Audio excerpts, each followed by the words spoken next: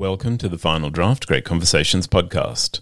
Today's great conversation is with Michelle de Kretser. The Final Draft Great Conversations podcast is all about books, writing, and literary culture. I'm Andrew Popel, and every week I broadcast Final Draft from the studios of 2SER in Sydney. Final Draft is dedicated to exploring Australian writing, from debut authors to household names. Every week we look into the issues that drive our storytelling and help you discover more from the books you love. These are the stories that make us who we are. 2SER broadcasts from the lands of the Gadigal people of the Eora Nation, and I'm recording on the lands of the Darug and Gundungurra people. I want to acknowledge the traditional owners of those lands and pay my respects to their ongoing connection to their lands. These are unceded lands, and treaty has never been made with Australia's First Nations. Michelle de Kretser is the author of 9 books. She's won the Miles Franklin Award twice for Questions of Travel and the Life to Come. Michelle's new book is the wonderfully unsettling Scary Monsters. Lily is teaching in southern France in the 1980s. It's a thrifty life, but she's striving to be like her hero Simone de Beauvoir, strong, independent and free. All around her, she sees the divides in society, watching the treatment of African immigrants and wondering at the protections her Australian passport provides her. In a too-near future, Lyle negotiates life both within and without Australian society. Islam is banned and repatriation laws leave 3/4 of the population in a state of tense anticipation. Lyle and his family work to be model citizens, virtually invisible to the state. But constant vigilance isn't easy, and Lyle has dreams. Can he overcome the quirks of his family and relationships to climb the social ladder, the perfect, quiet Australian? Michelle de Kretser really looks at the novel and gives us something completely new and strange. Join me as we discover Michelle de Kretser's Scary Monsters.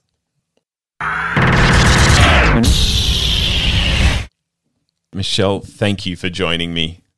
Oh, thank you so much for having me on the show. It's really great of you. Now, Scary Monsters, I've called it wonderfully unsettling, and I hope that came across as a compliment. I want to give a sense of the novel. We have Lily, who is teaching in southern France in the 1980s. She's striving to be like Simone de Beauvoir, strong, independent and free, while watching the treatment of African immigrants and wondering at the protections her Australian passport provides her. In the near future, Lyle negotiates life both within and without Australian society. Islam is banned and repatriation laws leave 3/4 of the population in a state of tense anticipation. But Lyle works for the state, and this affords him some small degree of influence, even as he watches his every move. Okay, Michelle, so let's start where all good books start, at the title. Let's talk about that title, because I'm absolutely going to use this as an excuse to play some Bowie. Great. Now, Scary Monsters, the song and the album, they released in 1980. It's the year of Lily's story. The title of the song and the album was Scary Monsters and Super Creeps, and I felt these contradictory influences. The lyrics of Scary Monsters, it definitely seems to encapsulate the worry that Lily feels, as do many of your characters, of these pervasive forces that keep them running scared. But you also have Lily reflect on Bowie's own positive comments on fascism, and how every white Bowie fan is always quick to defend him when this is brought up. So what is the influence, or is there more than just these things to the influence of that song on your book? No, I think you've encapsulated it beautifully. The monsters are, of course, metaphorical. There's racism, ageism, misogyny, ecocide. So, there are various scary forces at work in both halves of the novel. And there are quite a few super creeps in the novel as well. It was just the coincidence of the year of release of Scary Monsters, Bowie's Scary Monsters, and it's such a good word, scary, isn't it? Because it's a sort of word you use with children. You don't say terrifying or dreadful. You say, oh, it's scary. It kind of downplays it. But only when you put it next to monsters, you get that nice kind of contradiction almost, scary monsters. So I guess I was playing with that. I am a word person, and so when I hear words, I can't help but start to free associate. And when I hear scary, I hear words like scar and scarring as well, which is so beautifully evocative of, I guess, especially some of the mental and emotional processes. And then monsters, I can't help, from the noun, I can't help but hear the verb to monster someone, which is, again, very evocative of a lot of the processes that you deftly go into. I'm just going to run this thread to its end because I couldn't not chuck on the album and just have a little bit of a listen. And I felt like I heard maybe a few other influences. Is it too long a bow? Like there's definitely a preoccupation with fashion in Lily's story, and of course that was one of the big songs off that album. Am I drawing too long a bow here with pulling the whole album in? No, I think it's a lovely connection. I think it's fantastic. I wasn't thinking of it, but of course you're completely right. I mean, what my unconscious mind had at work, who can say? But monsters is an interesting word too. And being a word person, you'll know that at the root of it is the Latin word for to show, or to, the same word we find at the root of demonstrate. And monsters are, they are, they provide a sort of visible warning. They are something that's paraded in order to warn. Because the word monere, to warn, is also in monsters. So, I felt that I was, I hope the book is in some ways working as a warning of the power of the monsters that appear in it. Another interesting aspect to monsters is that we call something or someone a monster when they deviate from the norm. So that was interesting to me because when we're talking about Australians of colour, we are considered to deviate from the norm. We are still a minority, in overwhelmingly white population. And also the book deviates from the norm. I'm sure you'll want to talk about the form of it later on, so we don't have to go into that now, but the book itself is a deviation. It's something singular. A monster is something that's singular, that is a demonstration, that is shown, that is paraded as a warning. So, yeah. You are absolutely right. There are so many things you just mentioned that I want to get into in more depth, but let's draw a line under. The first part of our interview can be Michelle and Andrew do etymology, and we'd be remiss if we didn't also mention the super creeps. And again, the verb to creep is something that happens very subtly, and it's not until the threat or whatever it is that's creeping up on us is very close that we really notice, and often then it is too late. And that is something I think maybe that you show us in almost a fully realised form in Lyle's story. And in Lily's story, there are various individuals who very much... Is that part of the warning you mentioned, to show that there are these things creeping up on us and we shouldn't ignore them just because they may seem small in our periphery? Yes, absolutely. Absolutely. Got it in one. Yeah. So... Scary Monsters, we're going to get a little bit to that form. It is in two parts. It is just wonderfully bound. Yeah. My wife said to me, she saw me reading it, she looked obviously from behind, she said, "You've got that upside down." And I had to just quickly dance around the book and show her it's gorgeous. And I noticed in my local bookstore also they featured both covers. So very clever marketing. The story looks forward. It also takes us back. Was there a reason you were skirting our present in this way? Is it sometimes too difficult to get a handle on our current moment as we live it? No, I think I wanted to, the present only exists in relation to, the present is fleeting. It is only now. It becomes the past very, very quickly. And it becomes the future very quickly. So in the Lyle story, for instance, I wanted to suggest that,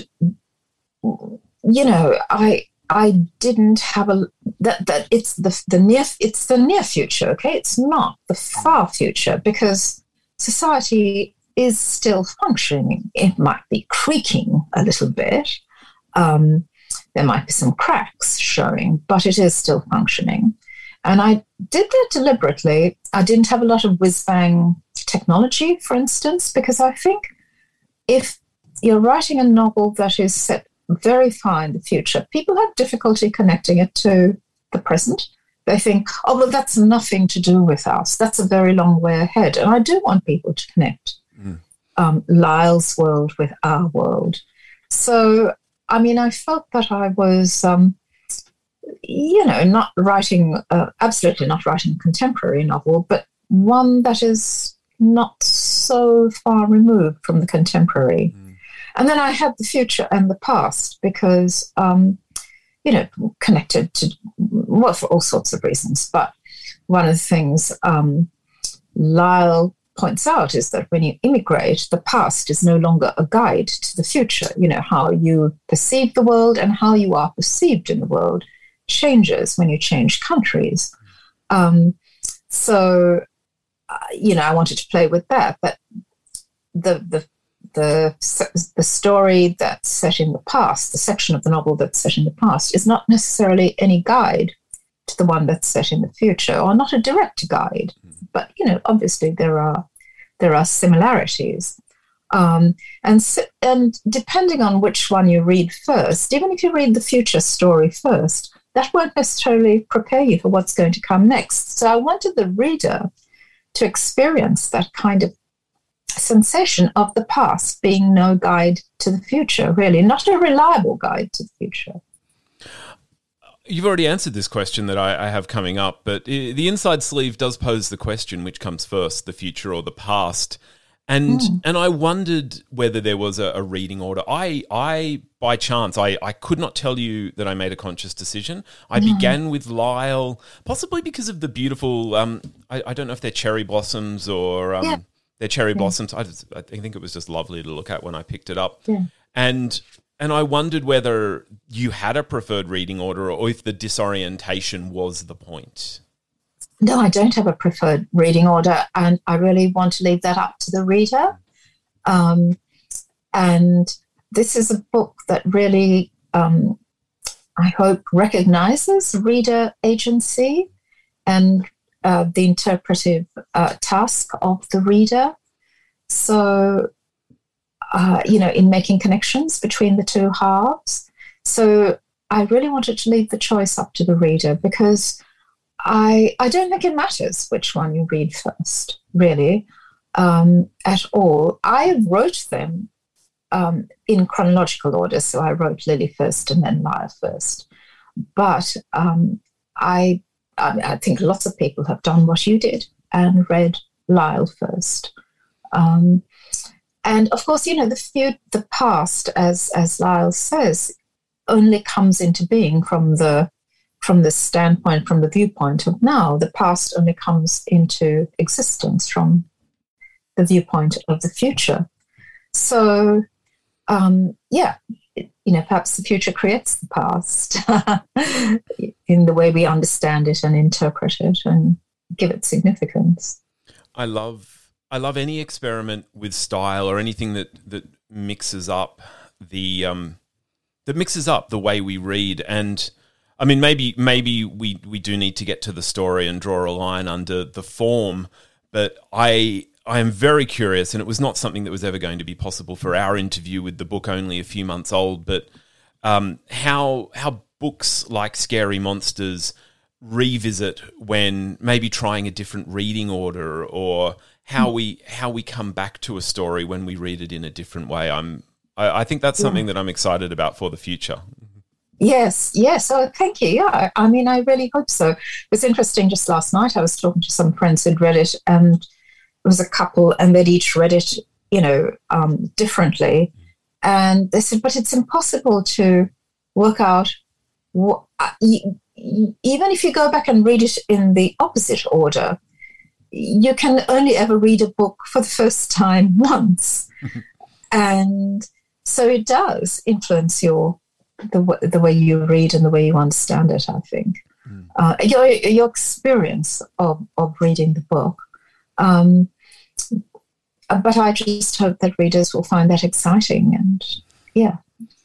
By way of segue, I'm going to maybe draw on my own naivety, or perhaps a naivety that we all have that we maybe fail to acknowledge occasionally, that especially as a child, when we encounter a topic for the first time, we think that topic has sort of maybe blossomed into being in front of us without ever existing before. And in Scary Monsters, there are many situations, and of course in a near future that only may come to exist. Everything is new to me. But of course, the ongoing experience of immigration is not something that I have personal experience of. And it preoccupies both of the novel's stories. And in learning about Lily's history and Lyle's future history, if we're making sense here, yeah. Andrew, yes, I really started to think about what that idea was, this idea of immigration. And rather than an event or a date in the past that can become history, immigrating is an ongoing state, a state of unsettlement. Lily reflects, when my family emigrated, it felt like we had been stood on our heads. And again, I'm coming to these ideas, as a child. I'm like, oh, this is you're telling me this for the first time. I wondered if you could talk, though, a little bit about the ways that societies, you definitely got me thinking about the way that a society can work to keep migrants off balance long after they've settled into what should be a new home. Yes. Well, I mean, I think that anyone who has changed countries knows for quite sharply at the start that feeling of disorientation and bewilderment. And that was why, the form, again, so that the reader would experience that on a sort of micro level and share that experience of disorientation, of, this feeling like what's going on, who's changed the story as you try to make sense of the world. And then longer term, I mean, there are always, things, jokes that you don't understand if you haven't grown up in a particular place, or just conversations you are unable to join in with because people are talking about television shows from, 20 years earlier, that kind of thing. But of course, also the salient point about Lily and Lyle is that though they both speak English, so that is an advantage for fitting in, but they are both immigrants of color. So they immediately stand out in the street. And Lyle says at one point that, the dream of every immigrant is just to be invisible. In other words, what he means is just not to stand out, so that people don't treat you differently if you don't stand out. Whether people are being extra nice to you because, you are an immigrant and we must be nice to you, which is a sort of liberal view, or people are abusing you and saying, why don't you go back to where you came from? Either way, you are conscious all the time that you are not considered an authentic Australian, a real Australian. So what is really lovely is those moments when you can actually forget about identity. But those are you can forget about that for short periods of time, but not altogether. I mean, when you think about things like immigration policy, for instance, which is constantly, in the news, when you think about the way that immigrants are talked about in the news,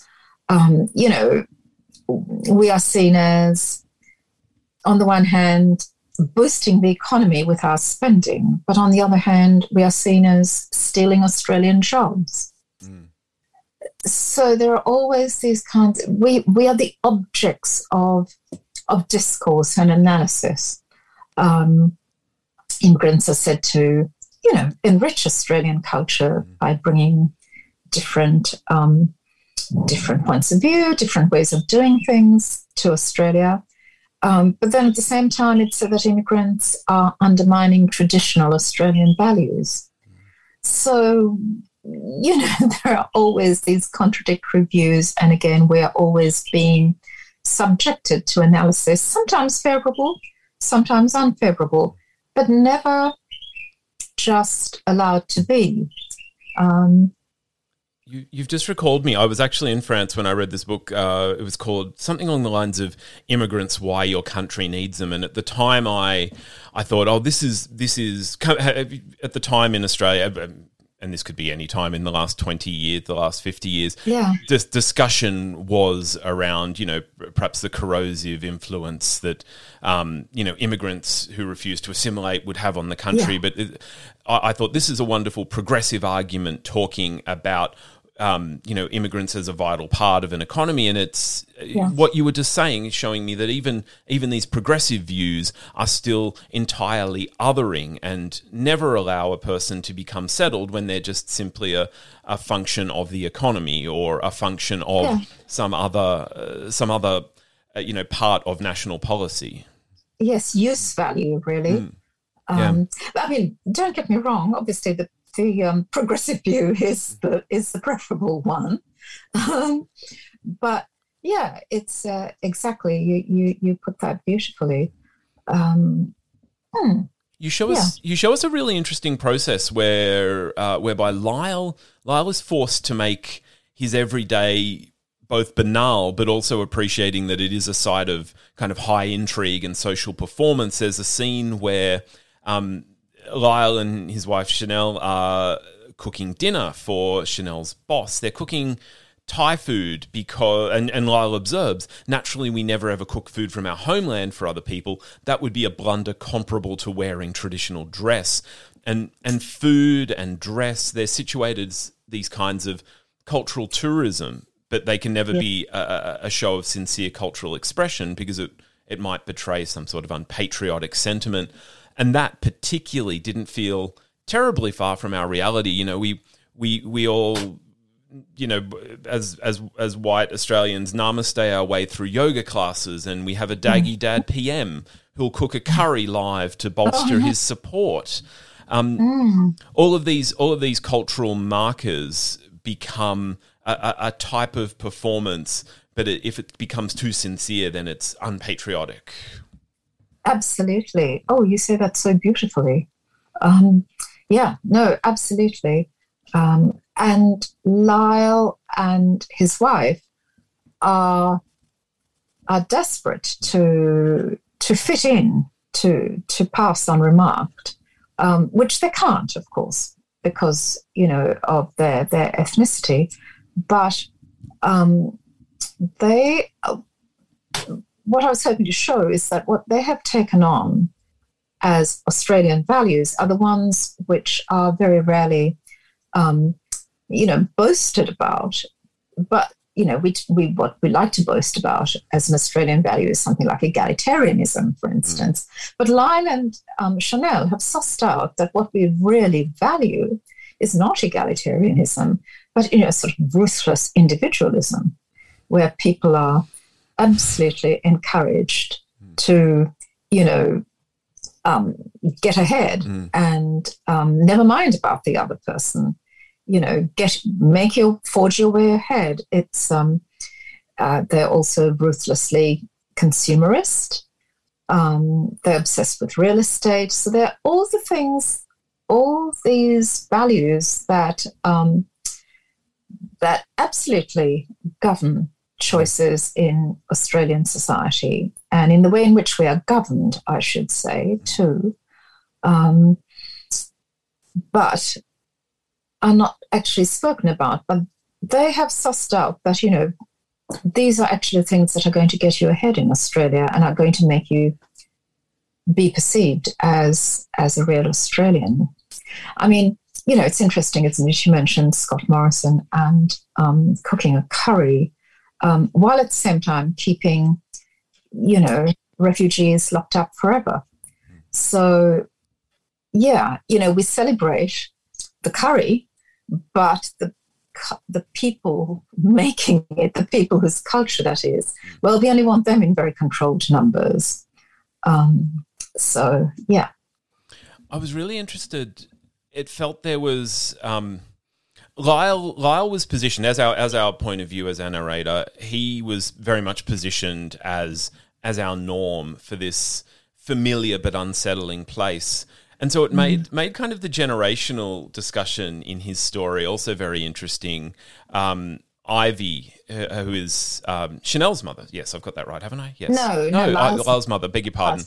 Ivy is this sort of beautiful anachronism who refuses to conform in the way that Lyle would like, but perhaps not as overtly as their children. And I pick up particularly on Sydney. Now you mentioned about not having too much technology, but one place where, because technology will date a future narrative badly sometimes, one thing that was really conspicuous about Sydney is his rejection of a lot of the society. What did you want to play with those generational conversations there? Oh, well, I suppose Ivy to some extent represents the past, which Lyle would like to jettison, and which I think in general in Australia we are quite reluctant to examine the past too closely for obvious reasons, that it contains a lot of very shameful decisions and acts. So in that sense, Ivy stands for the past that Lyle, as a good Australian, would rather not have, at his shoulder, as it were, but which can't be ignored. And, that's Ivy. And as for Sydney, well,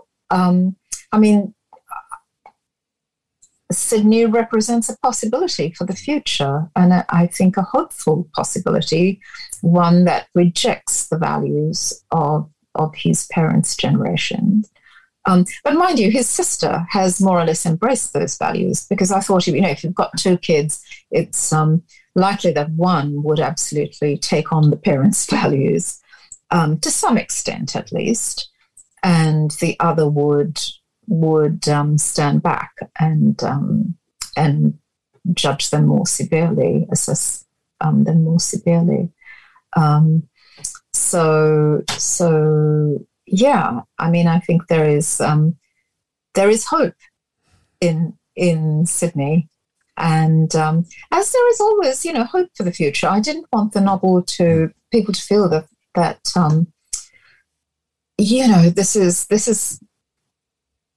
this is an entirely bleak book. The situation is not Pollyanna-ish by any means, but it is only fictive. It is only fictive. And if you think of the end of the Lily story, without giving anything away, the political event that ends that part of the novel is a progressive one. It's about hope for the future. It's about progressive politics. And, there is still hope that at the ballot box, things can change in Australia. And far from thinking it was entirely bleak, I actually felt there was some deliciously sort of wickedly satirical funny moments. I was particularly thinking about Sydney, and I think it's sort of a parent-child type of dynamic where there's a just check in and let us know that you're okay, and Sydney sending these empty envelopes once a month, and that was how Lyle and Chanel knew, and I just thought that was gorgeous. Yeah, thanks. I think you've beautifully set up what I want to ask next, because of course I don't think we can have this conversation without touching on the legacy of colonialism. Lily's story is very much concerned with French's colonial invasion of Algeria, while Lyle's future world lives continually with, I guess, both the invasion and dispossession of Australia's First Nations. And then there's also a kind of a flexing of white Anglo muscles through this idea of repatriation laws. And if I remember correctly, anyone with a single grandparent who was born overseas would be subject to these laws. It's something that I didn't actually manage to write a question about because it's so encompassing of the narrative. And again, it feels like an open question as a reader reading today in 2021. Yes. Oh, well... The question would have helped, though, wouldn't it? You're thinking, Andrew? I suppose what I'm thinking there when you were talking is that, I look at people in power, politicians, and I see these men, usually, living on stolen land, yet deciding that some people are illegal and mustn't come here because they're illegal. And I think, how dare you decide that, other people are illegal when you yourselves are profoundly illegal, if you want to put it that way, And so, the whole question of colonial power was very present in my mind. As you said, in the Lily section, this relates to, French colonialism in specifically North Africa. And in the Lyle section to this government, which is making all sorts of rules about sending immigrants back home. But, what authority does a government living on stolen land have to make any of those decisions, really? Can I take you up on that? Because, again, if we've got this situation, I'm thinking about Lily, and she is a person who has progressive ideals. She is a person who would do something. Lyle is different. Lyle is concerned about his day-to-day, but that's really the crux of it. Coming back to the scary monsters, we have what I would characterise as an untenable situation in Australia at the moment. We can't move forward without some reckoning of our past.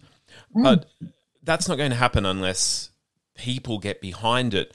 And as long as governments can have us concerned in the way, and for Lily, for Lyle, this is more than the usual, but as long as they have us concerned about how are we going to afford a house, how are we going to keep an unstable job, the scary monsters are always going to keep us at bay. Absolutely. I mean, this is why the novel also looks so much at, at capitalism, really at consumerism and an obsession with property. But, people, there are still, it seems hopeless, but I don't think it is. I think there are conversations happening about these things today, which were not happening 20 years ago, which were not happening certainly 40 years ago. I go to the Invasion Day marches, and I just see how those numbers have swelled, in the last decade or so. And I mean, isn't that it? Talking about France and Australia, I mean, France, for all its problems, it's not, and it certainly has a lot of problems to do with, the way that immigrants are treated even today. But, France's National Day marks the day that ordinary people, destroyed a prison, Bastille Day. Whereas Australia Day marks, the start of an invasion. And I think to me, the change the date thing is a no-brainer. Of course we should do that. It's a it doesn't fix racism, of course not, but it is like, acknowledgements of country or something. These acts are symbolic acts, but they are important symbols. You shift perception through these symbols. They are important. Let's go then to a place where we might sort of drag up the hope that I think is a part of this discussion, is a part of this novel, because one very important point that you make is the way that stories convey the reality of our political and our social world and where we might go. And for Lily, reflecting on her Armenian ancestry and the genocide of Armenians, Lily says, I hadn't read about them in novels, unlike the Holocaust. And we can see the difference in the way these stories are understood, just in the wider world that we engage with. What exactly do you see as the power of narrative and of the novel to make these stories live for people? Oh, well, I think, telling untold stories or underrepresented stories is something that artists of all kinds can do. And I think, for instance, that in Australia, Indigenous writers are doing that very effectively in the present moment, writing about Indigenous experience. Look, is it? I just think it's a way of contributing to knowledge, and that we know about the things we see represented on television. You don't have to have been to New York to feel that you know that city well, because of all the films and all the television series you've seen that show you New York, and all the stories and novels you've read set there. Whereas, I don't know, New Delhi, not so many. Azerbaijan, not so many. So it's about cultural power, I suppose. And I would like to take back some of that, or not take back, but just take back is wrong, because, for instance, I have absolutely no problem with the Holocaust being widely represented, but to extend the image repertoire, I suppose I would say, to extend the subjects that are talked about. That's all. Yeah, and far from diminishing any one important story being told, it would just be great if we had a similar number and a similar platform for stories about frontier wars and absolutely the way the invasion of Australia was not simply. It was not simply a landing on terra nullius and rolling out of beach mats and waiting for the 21st century where we all lived in prosperity. Yes, indeed. And the way that, things like measles wiped out so many Indigenous people in the middle of a pandemic, it's good to reflect on that. Yeah, indeed. All sorts of stories that still need to be told. And I think the thing is to be told many times. Don't you agree? So that it's not, if you think about the number of novels about the First World War, or the number of films about the First World War, or poems, there are many, many, many, and that's what you need to actually get a fullness of representation. So that's what we need, many people writing about these subjects. And I think to take us back to an earlier part of the conversation, something that is just wonderful about Scary Monsters is that you talked about the form of the book invites the reader. It draws on the reader's interpretive power because, of course, the greatest storyteller in the world is going to hit a wall with a disengaged reader. So for us, and I make this show as a reader, and I like to think that the people who are listening are readers. And so I'm going to remind all the readers out there of the extraordinary power that we have as soon as incredible creatives such as yourself, Michelle, have given us these works. It then becomes our role to engage with them. engage widely with them, and as you say, having so many narratives and making them an important part of our daily world. Yes, indeed. I've always had great faith in the intelligence of my readers, and I like, when I'm reading, I like books that make me think, but also that kind of leave things up to my interpretation. That don't spell everything out. That just lead me to make connections. Lead me to look for associations and understanding that don't spell out a message, I suppose. And I hope that's what I've done with this book. That to respect my readers by handing over this power to you. I think something that I found really wonderful, and I'll just also make a note that I've come to the end of my question, so I'm going off script. So let's hope that this that's fine. That's good. Let's hope I stay as articulate when I haven't scripted myself. But one thing about Scary Monsters, and indeed in my reading of your work, is you find a way to make the character, the central character, your characters, but also the world they inhabit, to make it hum, to make it. It's not just the larger matter of their lives, but the small details. And I mean, the thing, it's gorgeous. As I say, it's deliciously wicked of you that you make Lyle, he is a functionary, he is a suit, he is a person that you would walk past on the street, in Martin Place, if it came down to a world where we were in a crowded Martin Place. Of course, we haven't had that since before the pandemic.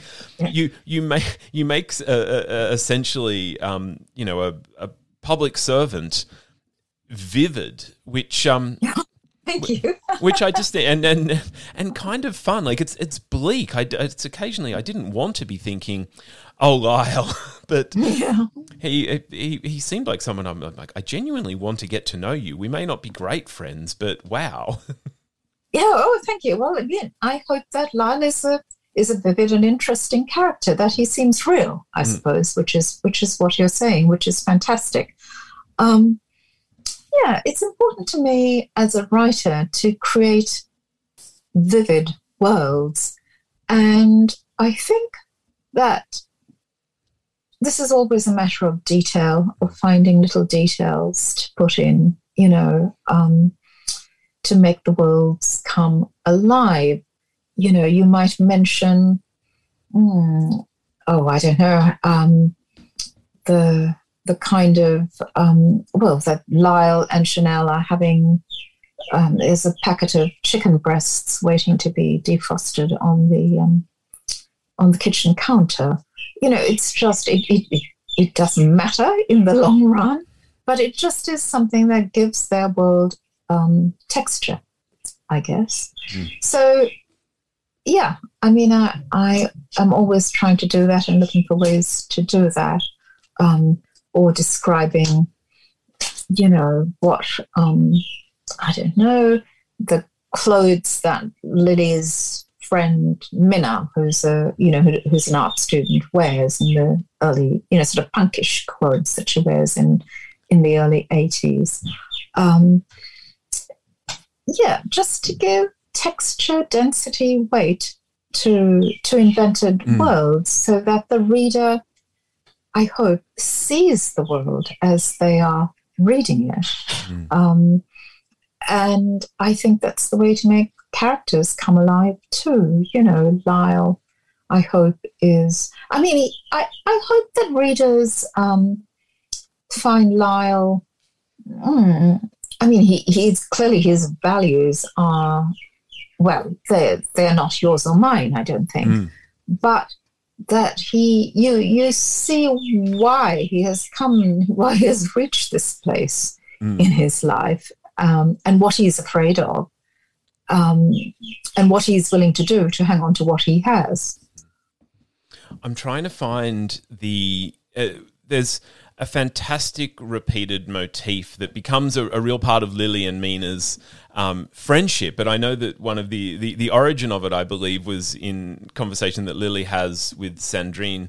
So Lily and Mina, their most withering rebuke is "ce n'est pas intéressant" or something. I love the way you phonetically kind of realize it, but.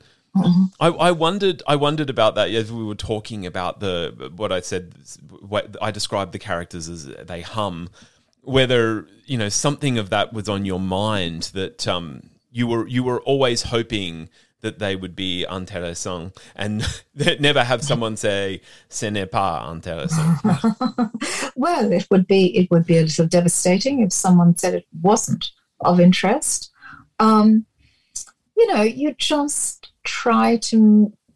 It's always a matter of putting in enough detail to make the characters hum, as you say, so beautifully, but not so much that the readers become.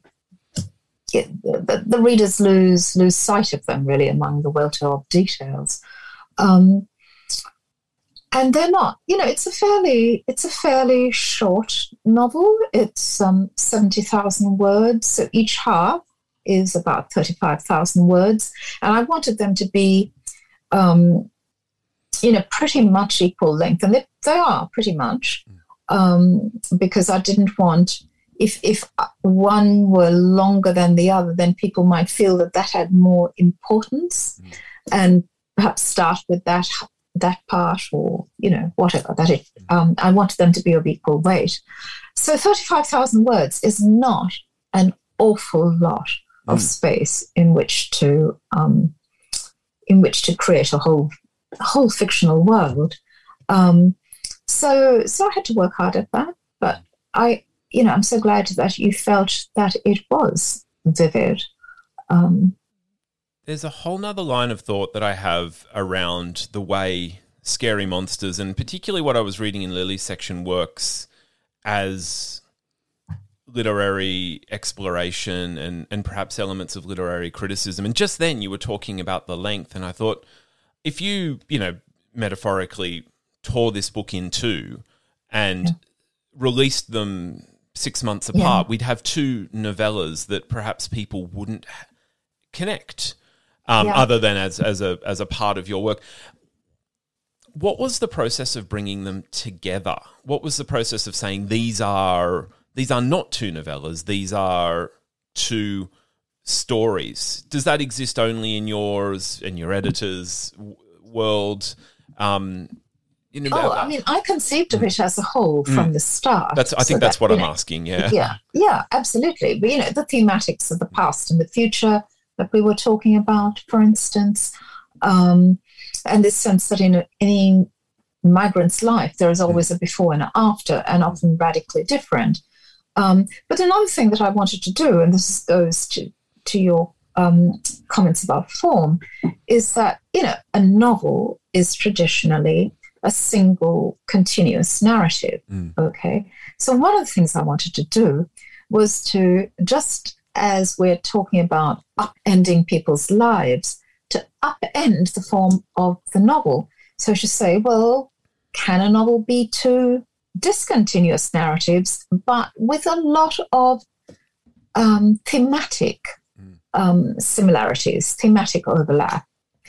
And they're both told in the first person by an Asian Australian, so they have that formal connection, but the style, the tone of Lily's section is very different from the style, the tone of Lyle's, because Lily is a different person. If you're going to have a narrative in the first person, it has to fit, it has to be plausible, credible, that it is spoken by that character. Lily is an intellectual, she's a woman, she's literary. The way she perceives the world has got to be very different from the way Lyle perceives it. He's a man. He's bland. What he strives for, Lyle strives for blandness. So the challenge there was to find, a way of keeping the narrative voice interesting for the reader.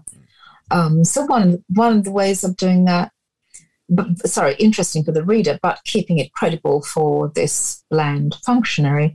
So one of the ways of doing that, for instance, was to have the little slippages that enter Lyle's narrative.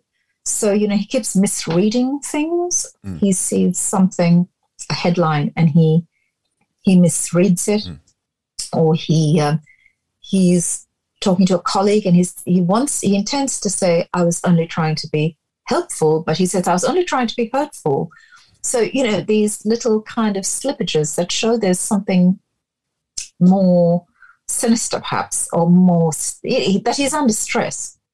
I'm drawing parallels with Lyle and Mina, which may not sound like a very natural, but there's I couldn't attribute where I'm about to pull this. It's one of those sort of quotes that I guess kind of lives in the ether of popular culture, but it goes along the lines of, it costs a lot to look that cheap. And for Mina, there's a definite sort of air of her. The wealth that she has in the background allows her to take great effort to look like she doesn't have wealth. And similarly, Lyle, you couldn't be as bland as Lyle without actually being quite interesting and trying very hard to cover it up. Yeah, that's a good connection. You see, this is what I love. And I think the other thing is that, talking about wholeness, is that as, human beings, we are programmed, hardwired to look for wholeness, to look for connection, So readers will point out similarities between the two halves of the novel, some of which I was not aware of, others of which I only became aware of when I was doing second or third drafts. So one of those similarities that I only became aware of very late in the process was that you'll remember that Lily talks about Camus' novel, The Outsider, a lot, because, it's about a French colonial killing an Arab. And it wasn't until I think it was actually maybe the third draft that I remembered that novel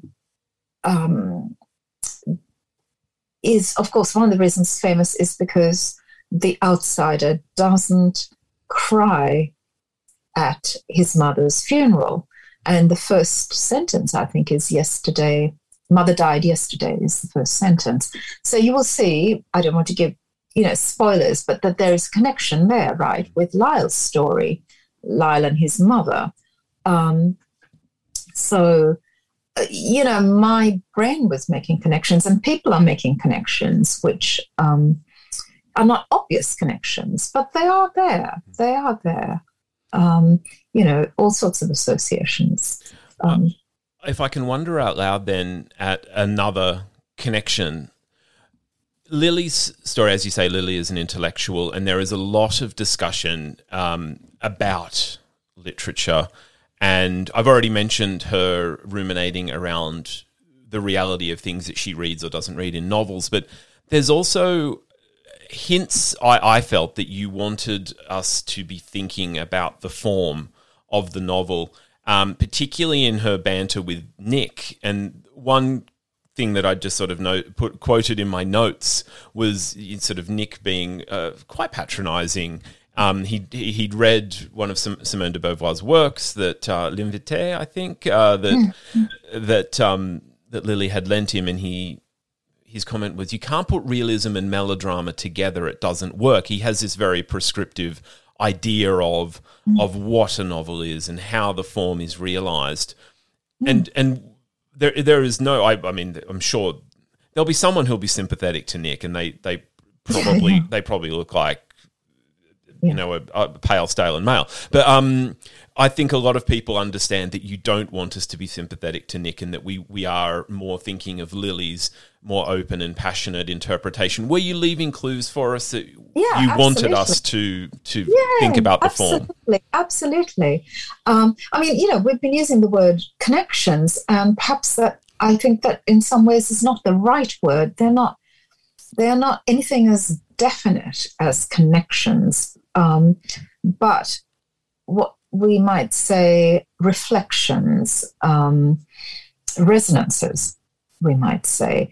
So I really wanted the experience of when you're reading the novel to be that you kind of almost, rather than grasping, you intuit these ways in which the novels, the two halves respond to each other and resonate with each other, and the way in which what is being said in any given part might be a reflection on the form of the novel or what I'm trying to do with the novel as a whole. So yeah, absolutely.